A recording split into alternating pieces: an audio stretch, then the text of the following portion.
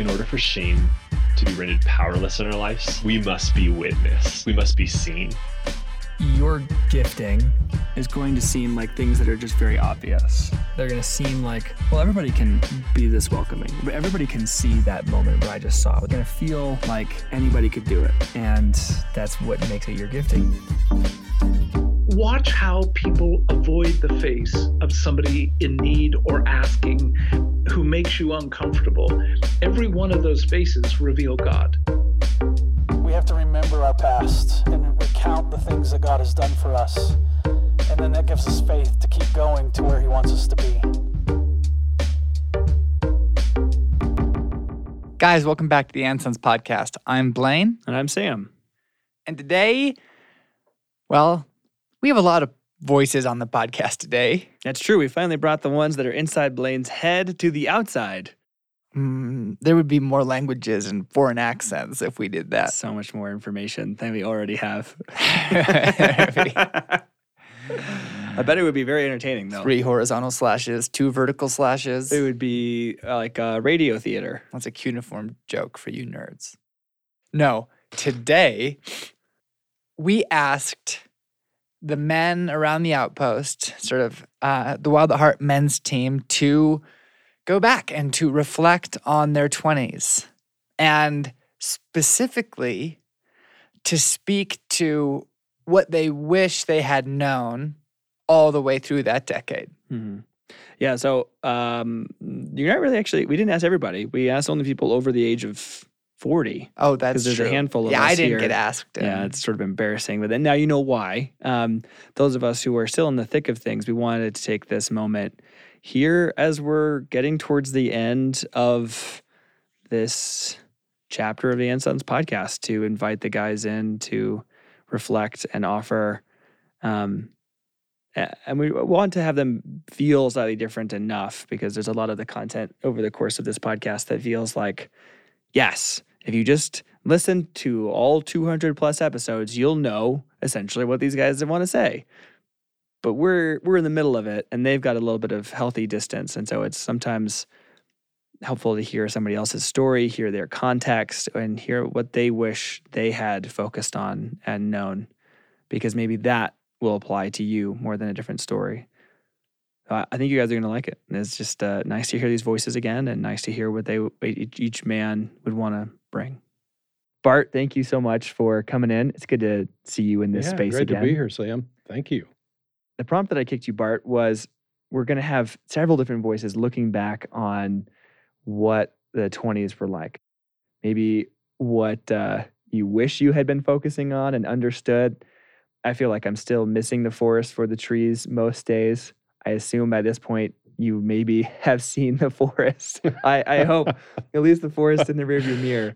So you just had your 70th, right? Right. Yeah. Just a couple, 3 weeks ago, turned 70. But your question really was intriguing. That decade defined so much of my life in both darkness and in light of God. To kind of kick that off, probably I was 19, and I was about 2 months from being 20 to turn into that decade. Was the time that I lost my father, and there was a lot of things going on in his life that I didn't know about, and he was severely traumatized by the war. And back then, they just didn't talk about it. This was World War II, and those guys just didn't talk much about it. And so they internalized everything. But secretly, he was just drinking himself to death, and it culminated in my bedroom where he fell dead. But the night before, he and I had this big shouting match and so forth. And so when I came home and the next day, and he's dead on my bedroom floor. That set off a whole lot in me as a young man. Shame, guilt, anger, and those things I carried for 15 years. That there was a real specific moment where my mom came back to me when I was about 35, and she said, "Hey, I've got to get off of my chest what happened that day," and what she was carrying and I was carrying, and then we were able to release a lot of that. But during that time, that shame, that guilt, and a month later, I was riding my new road bike that I bought up in Denver and lived down in the Panhandle of Texas, and I was riding my bike through town, and that's when 5 guys in a muscle car, guy flipped me off, and in that anger and that kind of triggered response, I went over and called that guy out, and the 5 guys got out and just beat me unconscious. Holy cow. And so that was the beginning of that decade in terms of trauma, tragedy, all of that.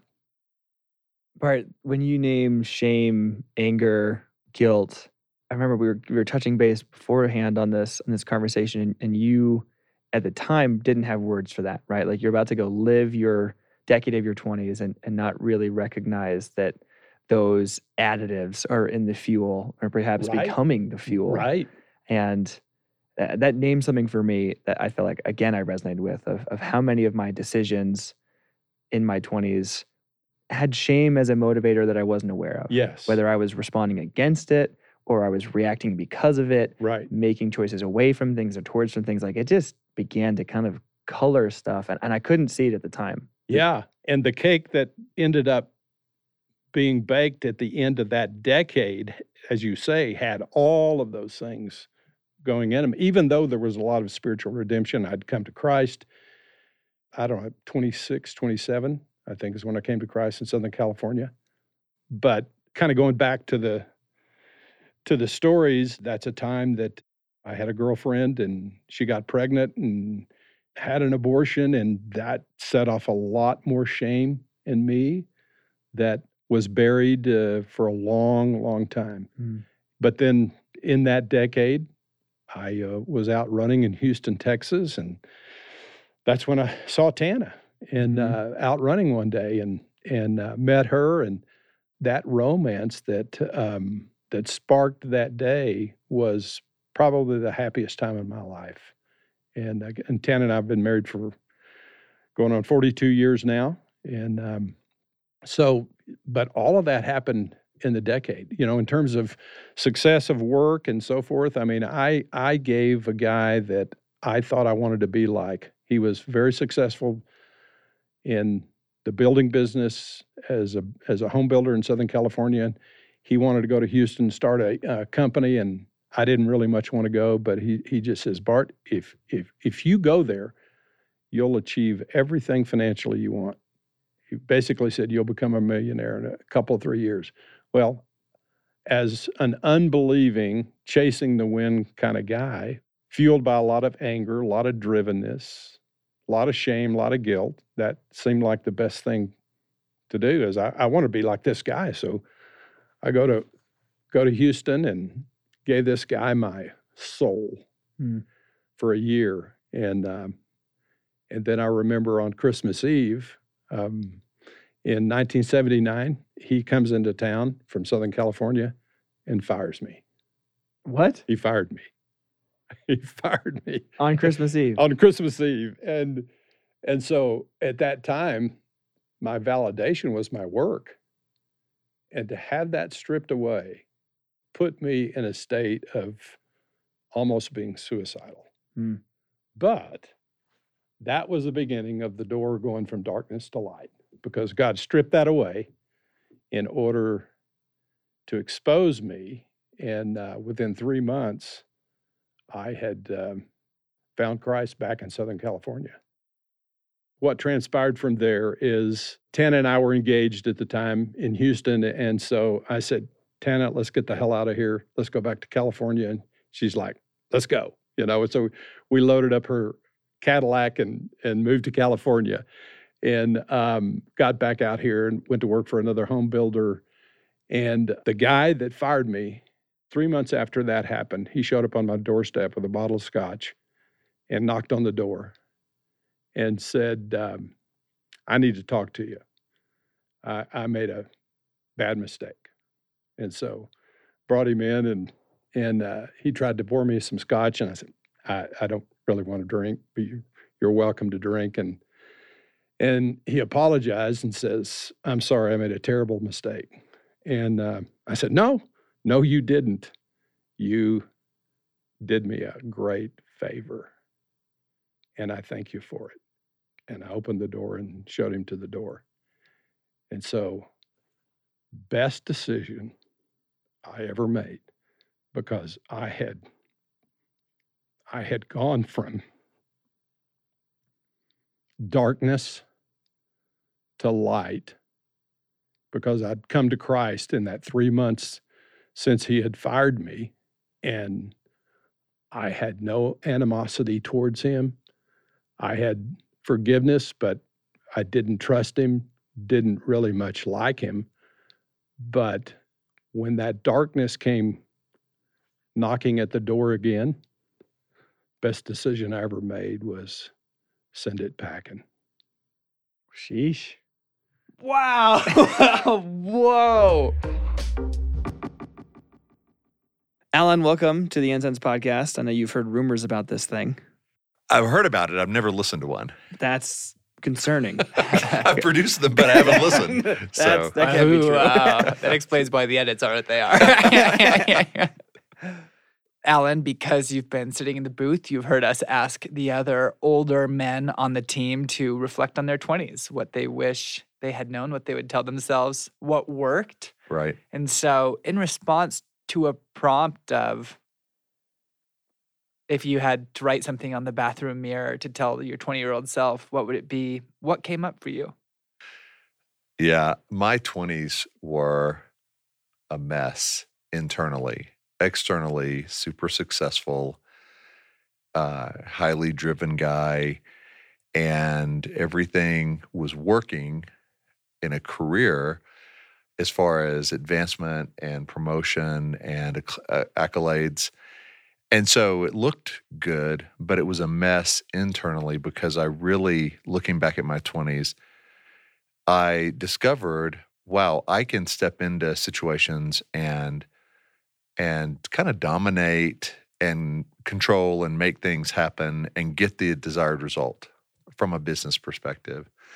And of course, bosses love that.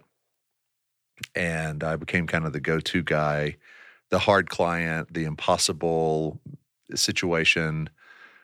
I would just step in and do everything I could, and it usually worked. And it oftentimes was like a bull in a china shop.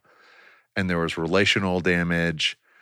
There was, a lot of stress and striving, because, man, my validation is in making it happen, and I can't not make it happen, whether it's a phone call with a tele-rep for the phone company or the cable company, or the big client we're trying to win at an ad agency. And ultimately, looking back at that, it was a very empty way to live. What I would tell myself, now, looking back, is I was living like an orphan, and it was a very lonely, empty way, because your victory just led to the next higher hurdle. And that higher hurdle, you barely somehow clawed your way over, and then the stakes were raised. And so it was living like an orphan, meaning it was all up to me. God, I believed in God. I was a Christian, but there was no interactive life together with God. And man, that was all of my 20s and into my early 30s. And it made my heart go numb. And it really took a good boss who wasn't really a good friend. I mean, we just knew each other at work, but a good boss who cared enough to sit me down and say, man, Alan, you are really doing well, and nobody on your team likes you. They all think you're an ass, and they stay with you just because you helped them get the bonus at the end of the year. You're leading a winning team, but nobody really likes you. or wants to be around you. So that was kind of my moment in my early 30s of going, something's not working and I can't keep this up. Did he have more to say other than the feedback of, hey, good work, sport, and you're kind of an asshole? Yeah. Was there a charge to like... Well, it wasn't like you're about to get fired moment. He saw, I think, who I could become, and he was probably in his late 50s, early 60s. I was in my late 20s. And I think he just was like, dude, do you know? Do you have eyes to see what's going on? Because you're hitting the goals for our division, you're getting promoted, and you've got 18 people who all have one verdict on you behind the scenes. Did you know that? And honestly, I was so driven that I didn't know. Like I didn't know how to take care of my heart. So I wasn't watching the hearts of anybody on the team. I was just coming in, giving orders. And if I had to stay late, you get to stay late too. And if this takes my weekend, it's going to take your weekend too. And we're going to make it happen. And that was all of my life, guys. It was, at the time, I wasn't married, but I was dating Kelly. And that drivenness, of course, was playing into the relationship. So every disagreement, I felt like was an argument to win, not something to work through together. I didn't know how to take care of her heart. So yeah, looking back, I mean, I needed a rescue, and he didn't understand really sonship, but he understood what you're doing, is a disaster in the making.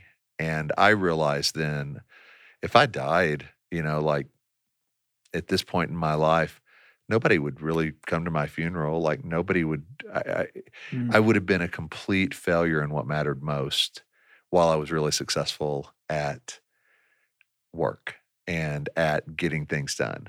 And so if I could go back, I would, what I did discover, but not until my early 40s, was how to be a son of God and doing more, and efficiency and productivity and making it happen. I just saw it's not bad, but man, when that becomes the thing, you are an empty, hollow person that is not going to leave a legacy that matters. Woof. I happen to know from other podcasts a little bit. I see that playing out in a context that's ad agencies, publishing, the Wild West days of Christian fiction. And I also know that, presumably after your 20s, you're still standing in front of airplanes and backing out of Sunday school for couples while they're all praying, and right. Just wonderful A+ Allen stories. The highlight reel of my chain. Highlight reel. Yes. Oof. I should do this for all of this, Dad. Like, you know what stories I love about you? Yeah. All the things you thought you overcame, let's relive right now. No. But I'm curious, what started to make the difference for you? What started to allow you to, whenever it did happen, to change out of I am a hard charger mode into someone who kind of really cares about people and gives them a lot of your presence and attention? And yeah, for me, in the early 40s, it was honestly the message of Wild at Heart, and I didn't work here then. I knew John through the publishing world. That same company published his books, and I started reading them and going to the events, and I had never understood anything about the heart, nothing about the heart, had no concept of conversational intimacy with God. And so it rocked my world, and it really was the first time I started knowing God as Father. Like that, I knew the scripture before. I taught Sunday school to big classes, but didn't know what that meant in terms of, what does it mean to live as a son? And so, Blaine, that was the start of kind of everything. And the wild thing is, I still feel like I've got an immense strength to make things happen for good, But where before, now looking back, I feel like I was a 6-year-old with a powerful chainsaw that was just flying everywhere and I couldn't control it. But it did a lot of damage and it created a lot of attention and it cleared the path sometimes.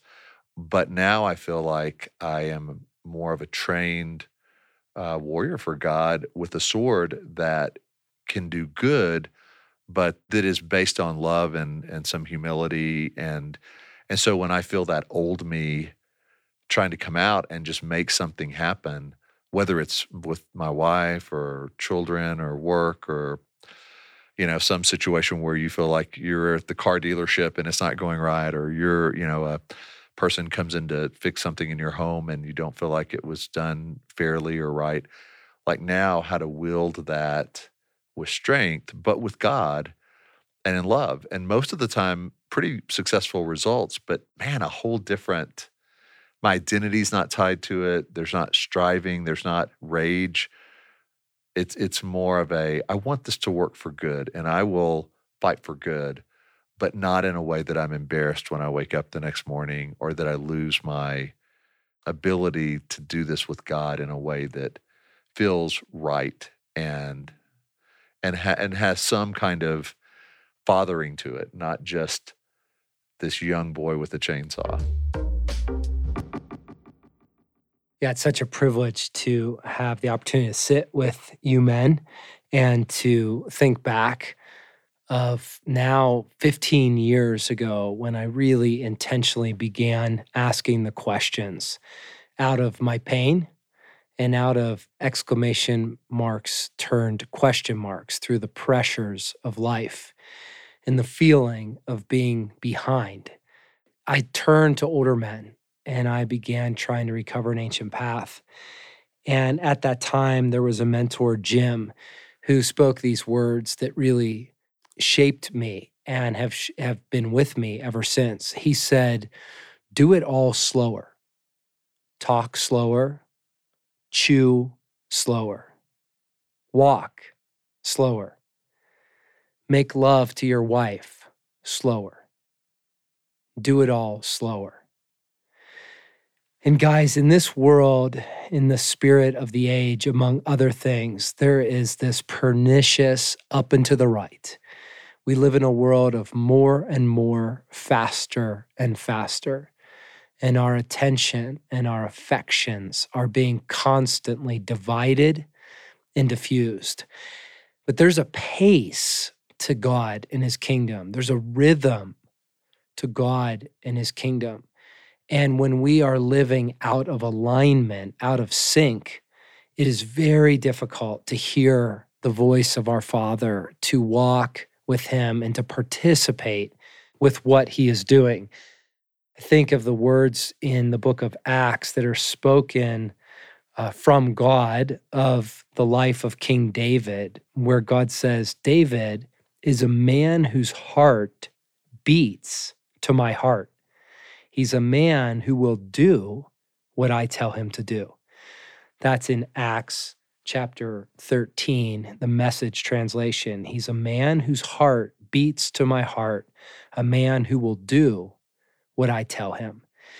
Friends, that's what I want. I want my heart to beat with God's heart. I want to be the kind of man out of a deep maturity in God that I respond to what God asks. I respond quickly. I respond deeply to the invitation of God in his kingdom. And I want to have ears to hear and eyes to see. So often we are baited to just speed everything up and to move so quick that we live life beyond the speed of soul. And there isn't room for the water to saturate us. It just runs off like a spring runoff in Colorado where the snow melts and the rivers just get engulfed and they overflow their banks and it just rips through desert country. And then it's still again. And then it's quiet again. And then it's barren again. And so, friends, my invitation to you at this stage of your life, in this season, what would it look like to do it all slower, to walk slower, to chew slower, to talk slower, to make love slower, to drive slower, to do it all a little bit slower. And in slowing down, may you tune in to sense the movement of God, to hear the voice of your Father saying, "Well done, son. I see you. I celebrate you. You're in good hands, and we'll finish this together." Alex, looking back on your 20s, Mm-hmm. what do you wish you had known then? Or what advice would you go if you could like teleport and you're speaking to Alex, who's just started Focus on the Family? I assume you were in your 20s. Uh-huh. And you'd be like, okay, okay, this is what I now have the distance to see. Here's what I would choose to focus on, or here's a piece to offer some relief, or here's what I would have written on my bathroom mirror. Any of those directions Uh-huh. are welcome. So, Yeah. So as I was thinking about that question, I was reminded of something that I discovered in my late 30s. No, it was early 40s. That, man, I wish I would have gotten a hold of in my 20s. And that actually came through a quote from a man that I admire and I've read much of what he's written. And it's Brennan Manning. And it was out of his book, Abba's Child. And in the book, he had this quote, and it just stopped me in my tracks. Mel and I were actually on a little anniversary getaway into the mountains, and we were listening to the book. And as we're driving along, this quote came out and undid me. And the quote is, "Define yourself radically as one beloved by God. This is the true self. Every other identity is illusion." And who knows if I would have had ears to hear that in my early 20s. But I think a lot of my search in my early 20s was for validation, was for to hear someone and to hear God say, "You're okay. There's nothing wrong with you." And so I did a lot of people pleasing, which came out of a place of, I think, fear of man, and just fear that was kind of brought on by, for me, a life of I didn't want to be a problem for anybody. And this quote, when it really sunk in deep into my heart, and that question began to be more deeply answered of, "You're okay. You are loved. You are fully loved. And there is absolutely nothing you have to do to earn that. That's just a plain, concrete fact that you're loved. Your identity is you're God's beloved." And when that feels settled in my soul, it provides this assurance that I don't have to prove anything to anybody. And I don't have to be anything other than who I am. And that's enough. And so in my 20s, if I could have got a hold of that, oh man, that would have been a game changer. Yeah, it's huge. We've had guys share pieces. Fill this in for the listeners. What were the pieces in your 20s that did happen? Like, what's some of the context that those words would have been dropped into? You got married, you had kids, you worked for one of the largest Christian organizations. Like, I'm assuming all that happened in your 20s. Yeah, it all happened in my 20s. Mel and I got married when we were 20. Wow. So I was a month away from turning 21. So apple cider at the wedding, baby. Yes. Grape juice champagne. Yeah, so married very, very young. And a lot of that was search for that question, right? Am I worthy of love? Am I worthy of validation? And I took it straight to Mel and straight into the marriage. And we had a rough, initial few years of marriage because we were both trying to answer that question, right? And we were looking to each other, and we were young. And on top of that, yes, we had 2 years of college left after we got married. So we finished college.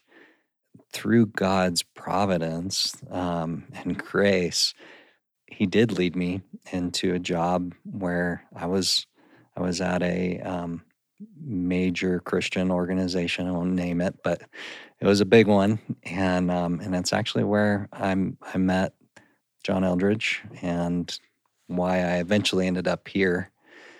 But those years there, I almost had a complete breakdown. In some respects, I did have a complete breakdown because a lot of those years were just that constant spin to try to prove myself to the people around me. And I had a lot of undealt with hurt and wounds in my life that I didn't understand at the time, and didn't understand that was driving a lot of that search for validation. And so in those years, I just worked so hard to please people. And I ended up going from, started that job at, what would that have been? Almost 23. Mm-hmm. And by the time I was 27, I think, I ended up rising and rising and rising to the point that I ended up being asked to be the interim vice president of the college program that I was working for at the time. And I had no business doing that. Like a 27-year-old as a VP of all that? Yeah. That's crazy. Completely unqualified and had no business in that. But because I had worked so hard to please people and to just work really hard to not be a problem, like I was saying earlier, that's what ended up happening. And that's where my breakdown happened. Mm. And, for me, it expressed itself in anxiety. And anxiety almost took me out. And I would go to work each day and I'd just be working so hard not to let anybody see what was really going on inside, and how terrified I was and how anxious I was. And by the time I got home, I had nothing left. And, those were the days of Blockbusters where you'd go rent a movie and VHS. Pretty much. I think we might have graduated to DVDs by then. But Mel and I would, go in the evening to grab a movie from Blockbuster. I couldn't even go inside and talk to the person behind the counter. I'd be like, Mel, you have to go rent the movie because I'm going to have a panic attack in front of a Blockbuster clerk. And wow. And that was where it was like, I need help. And began a journey of digging into where is this coming from? Mm. But a lot of the answer was found in coming to this, right? This idea that, no, actually you're fully loved, you're okay, and you don't have to keep proving yourself. Wow. So good. So when you look back on your 20s, John, what of those threads do you feel like you want to grab onto and speak to? Like, what was that season about? What do you wish you had written on your mirror for that decade? Where do you go with all that? I was going through life thinking that the secret to finding happiness was finding the right role. Mm-hmm. Like, if I could just get the right job at the right place with the right people, then I would be satisfied. Mm-hmm.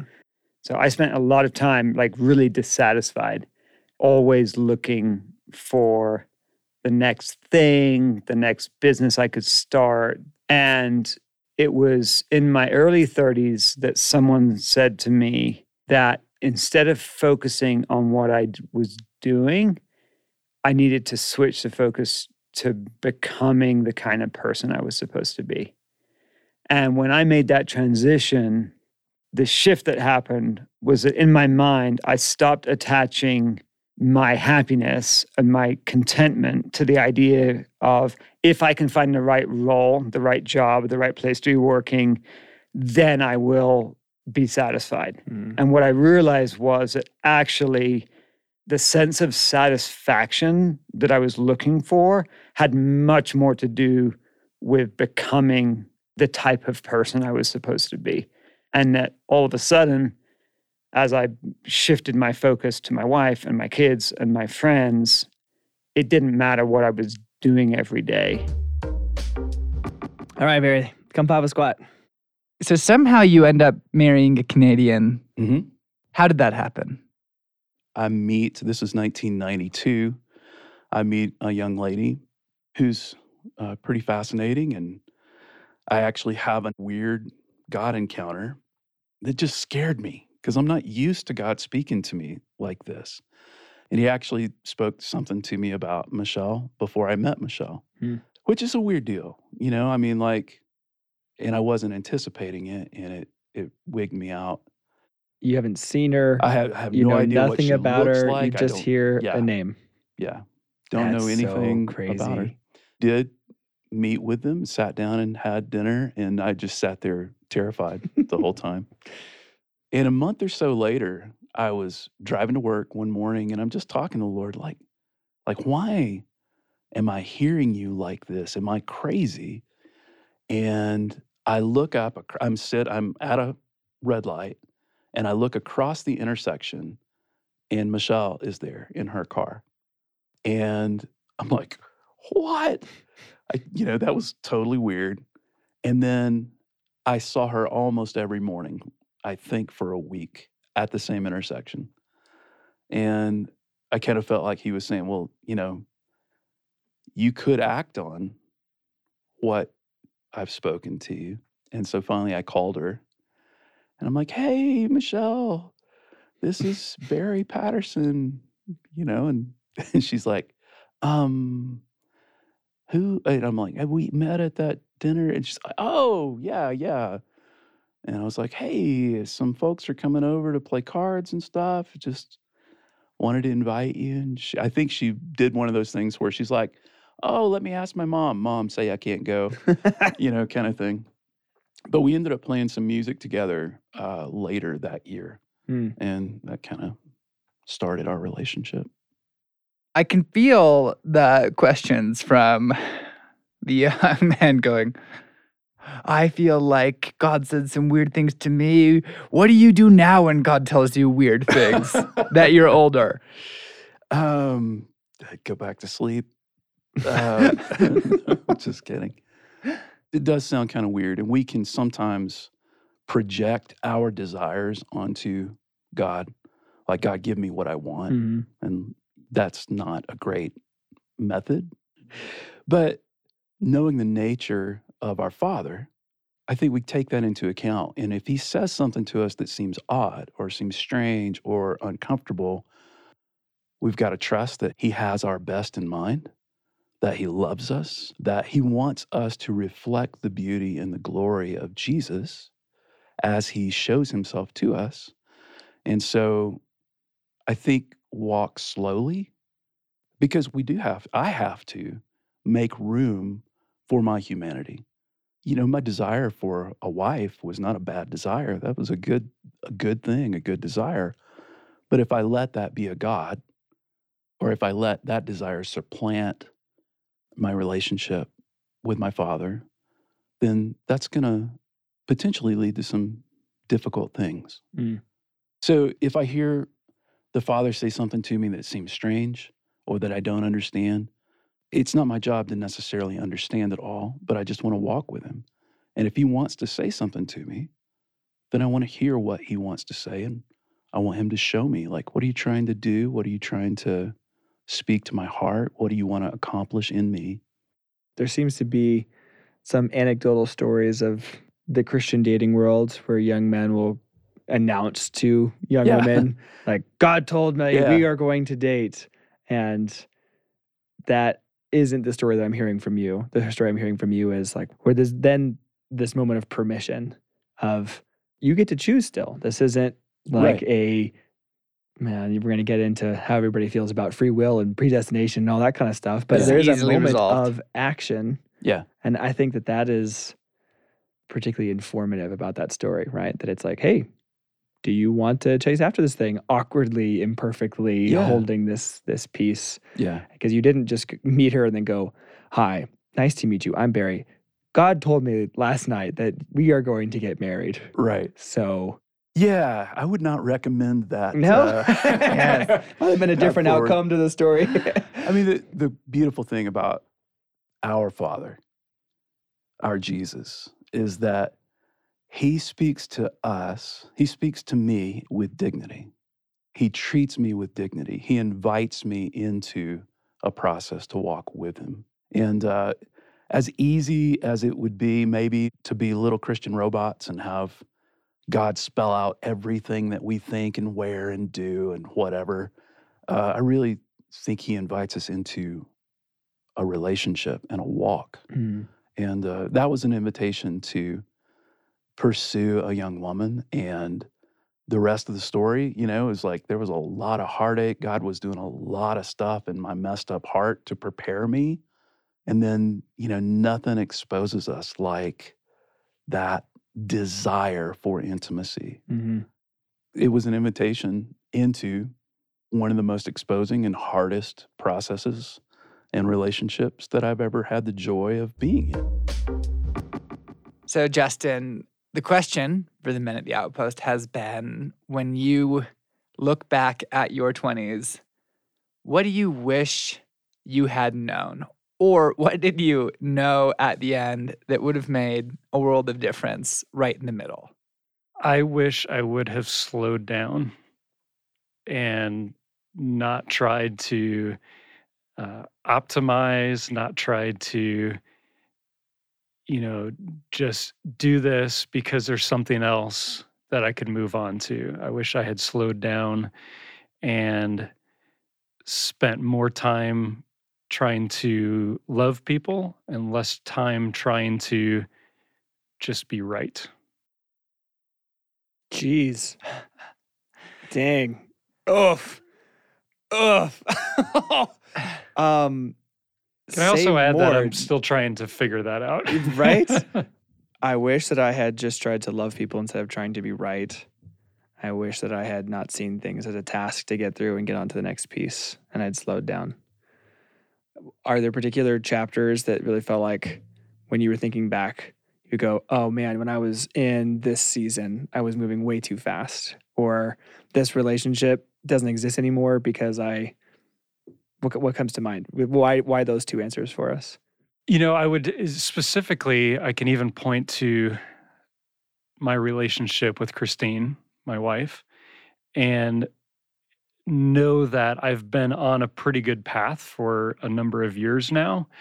But, I could point to like things that I did 10 years ago that has affected our relationship and has long lasting. Like I'm still trying to get to the point where, like the way that Christine reacts to me right now, I see as she's reacting to how I feel I was 10 years ago. Mm.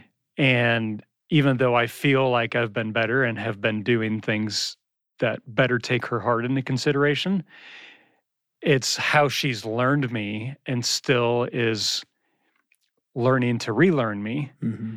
and how I want to be a better husband, a better father to my kids. And that, transitions flows down into every relationship that I've had over a long period of time. Yeah. Wow. This may zoom out of the 20s into the 30s a little bit, but I'm curious about that answer. I wish I had spent more time trying to love people.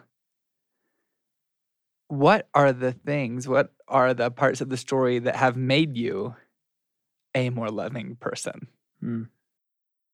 I'll say that I don't feel like I'm still that man, that person that I want to be, because it goes against like my ingrained personality and how I think, and I'm very detail oriented. And so, I want to, have that checklist, have the, whatever, and just go through, but that's not how other people are wired. That's not how my wife is wired. It's not how my kids are wired.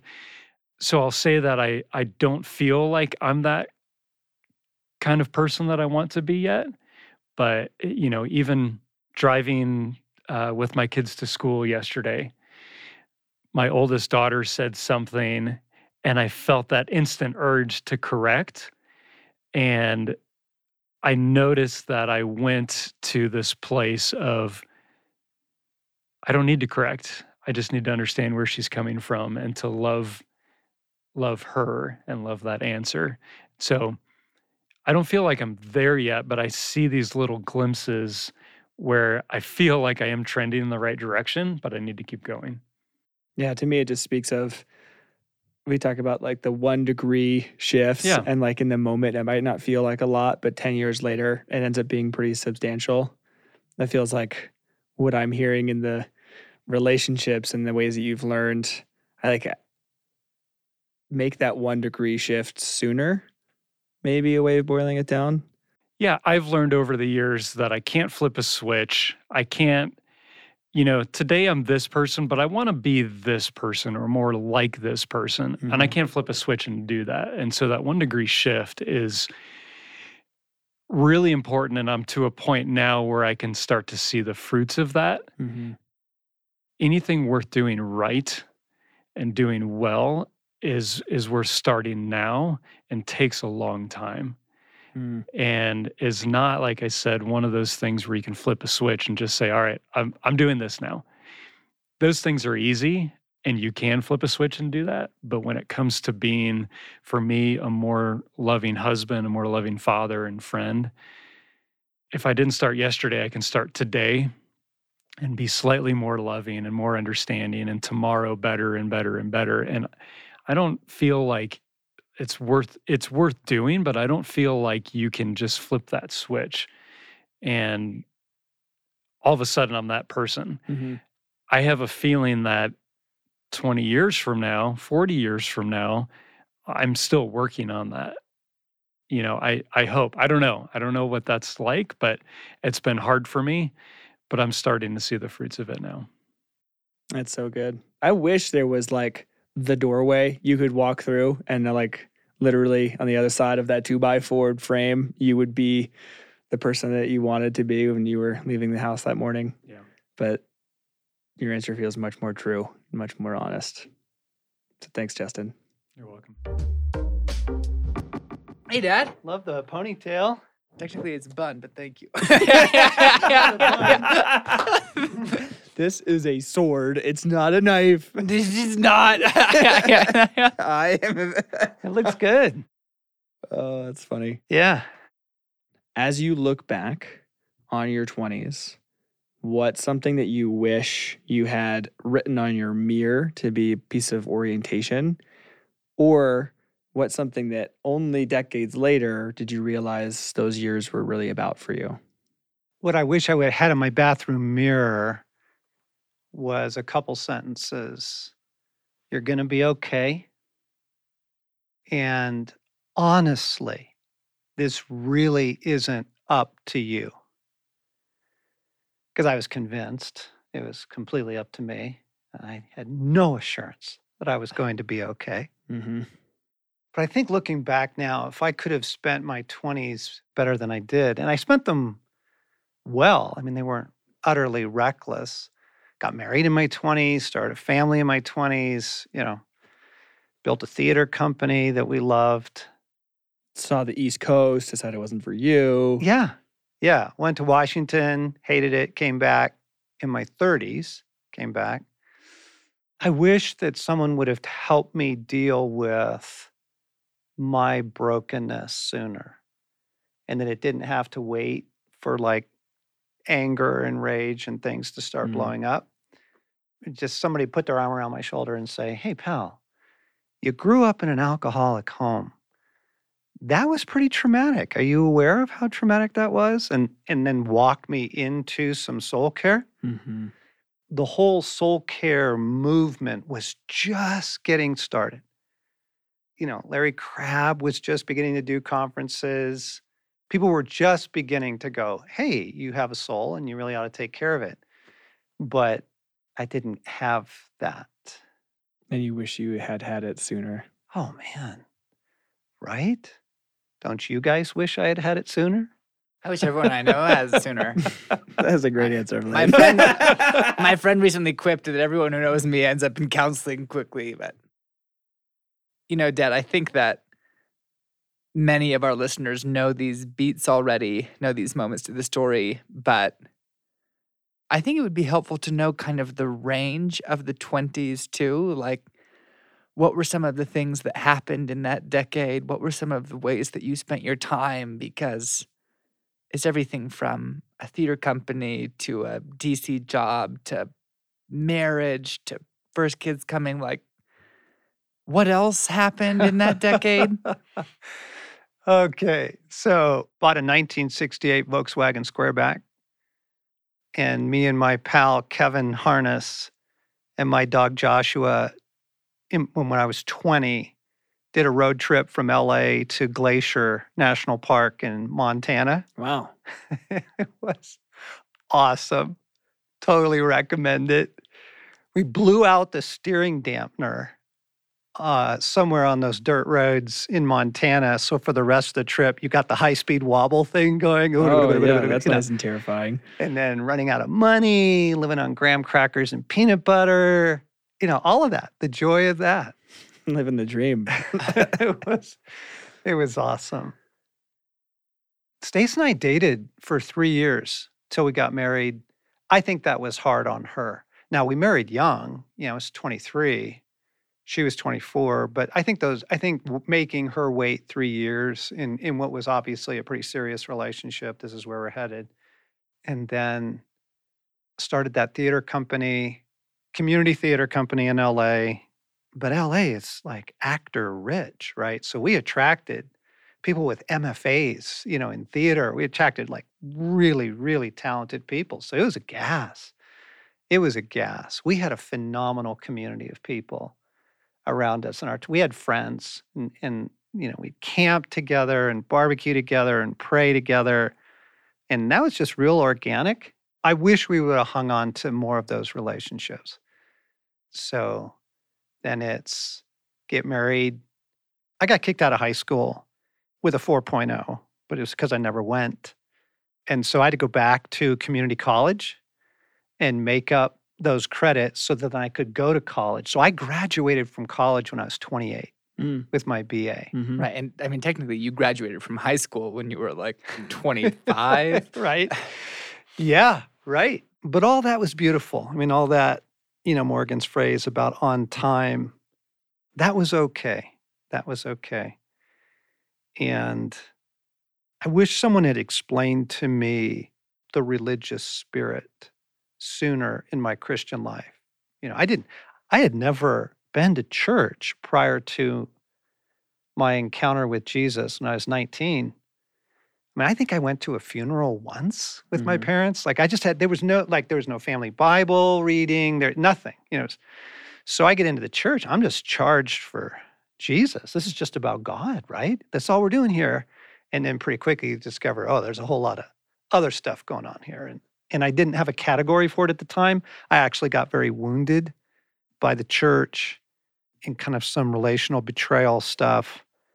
And I didn't have an interpretive grid for that of like, there's an enemy and he's disguised himself in religious language and stuff, but that's not the gospel. That's not Jesus. That's not the heart of God. So that happened in the 20s as well. It feels like the interpretive grid is like the broader way of categorizing all the things that you wish. Like it was for some healing and therefore some categories for the trauma or the way that you respond to people or to yourself, for feeling like it's okay where you're at, for the religious spirit. Like I felt like there wasn't a grid at all. And I'm imagining like Luke Skywalker in the trench, and there's that like, old, what is it, the 80s, like that little red on red grid that's scrolling by. Yes. But I feel like that's just not there at all. And you're like, well, I'm for sure not Luke Skywalker. And Alec Guinness is not whispering in my ear. I just hope I don't run into something. Yeah. Yeah, I've told this story before, but we're on that road trip in the 68 Squareback. I've just met Christ. I'm a brand new follower of Jesus. And we're outside Jackson, Wyoming, way down that dirt road that goes into the Gros Ventre wilderness, and we're out of gas. I looked down at my gas gauge, we're out of gas, and I had it, my to-do list was get gas in Jackson. Like before you leave town, get groceries, get gas.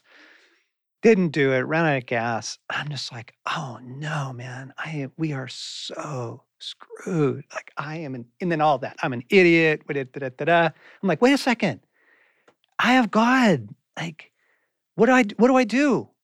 And I literally hear the voice of God in my heart. He says, I'll bring you gas. I'm like, far out. So we just went fishing.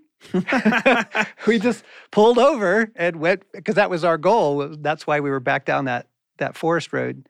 And then about 2 hours later, we come up and here's a classic VW van full of hippies. And they're like, hey, man, is that your campsite? Because, like, we can't find a place. I'm like, actually, no, we're not staying the night here. We're moving on. They're like, oh, far out. Like, can we have your site? I said, actually, I can't go anywhere yet. I'm out of gas. They're like, oh, we're headed to town. I said, can I get a ride with you? And they're like, no, we'll bring you gas. And so we're like, far out. So we went back down and went fishing till they came and brought us gas. And I thought that was normal until I got into what was a little bit more of like a suffocating, sort of religious experience.